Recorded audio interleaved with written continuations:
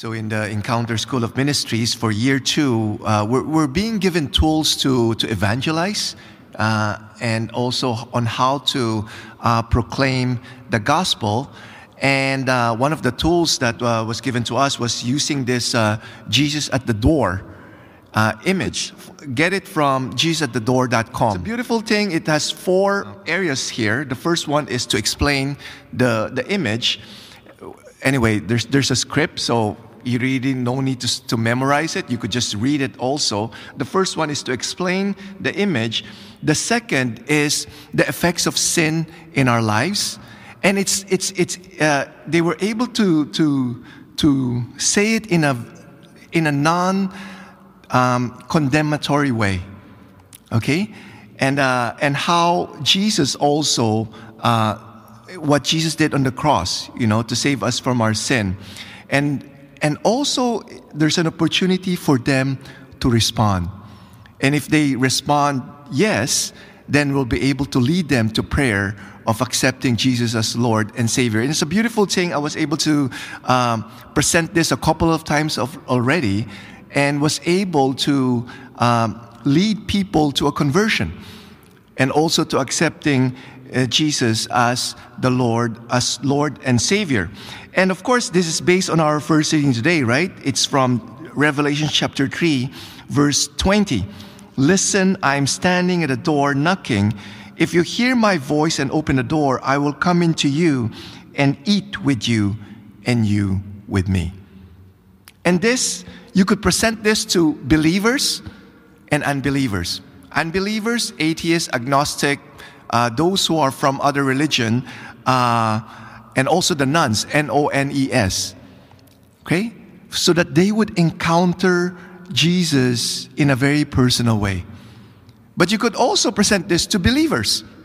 Believers who believe in God only in their head, but haven't encountered Him in a very personal way too. Those who are already coming to church, right? But that doesn't have that deep personal relationship with Him. In our first reading today, Jesus was talking to 2 groups of people. The first one who was living a life of hypocrisy. What's on the outside doesn't match what's on the inside. Right? It says here, I know your works, you have a name of being alive, but you are dead. Wake up and strengthen what remains and is on the point of death. The Lord doesn't condemn these people. In fact, the Lord has great compassion for these people because they're living in a lot of guilt and shame. There's a lot of fear, right? That's why they project on the outside they're good, but on the inside, it's not.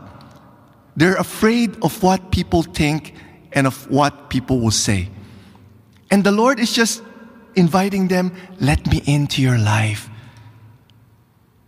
Let me in so that you would experience how much I love you, even though you're dead inside.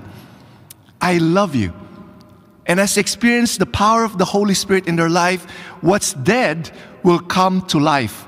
So that what's on the outside will now match what is on the inside.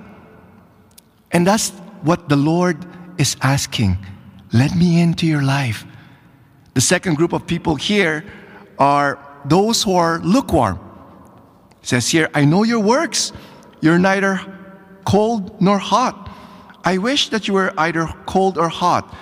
So because you're lukewarm and neither cold or hot, I'm about to spit you out of my mouth. For you say, I am rich, I prospered, and I need nothing. These are the people who are very self-sufficient, maybe very wise, very rich, and they think that they don't need God anymore. And the Lord, again, is not condemning these people. The Lord is asking them, let me into your life. You would experience my great love for you. And as these people would experience the love, the fire coming from the Sacred Heart of Jesus, they will no longer be lukewarm. They will be on fire in their love for God and also for other people. Now, this is not just for the people out there. I hope we see ourselves also in these two groups of people, right? The many times that our outside doesn't match what is the inside. I'm guilty of that. And also the many times that we've been lukewarm. One sign of being lukewarm is that we're contented, just coming to church, praying. But there's no desire. There's no desire to go out there and share the good news to other people. Experience more and more of His love. We will be on fire for Him.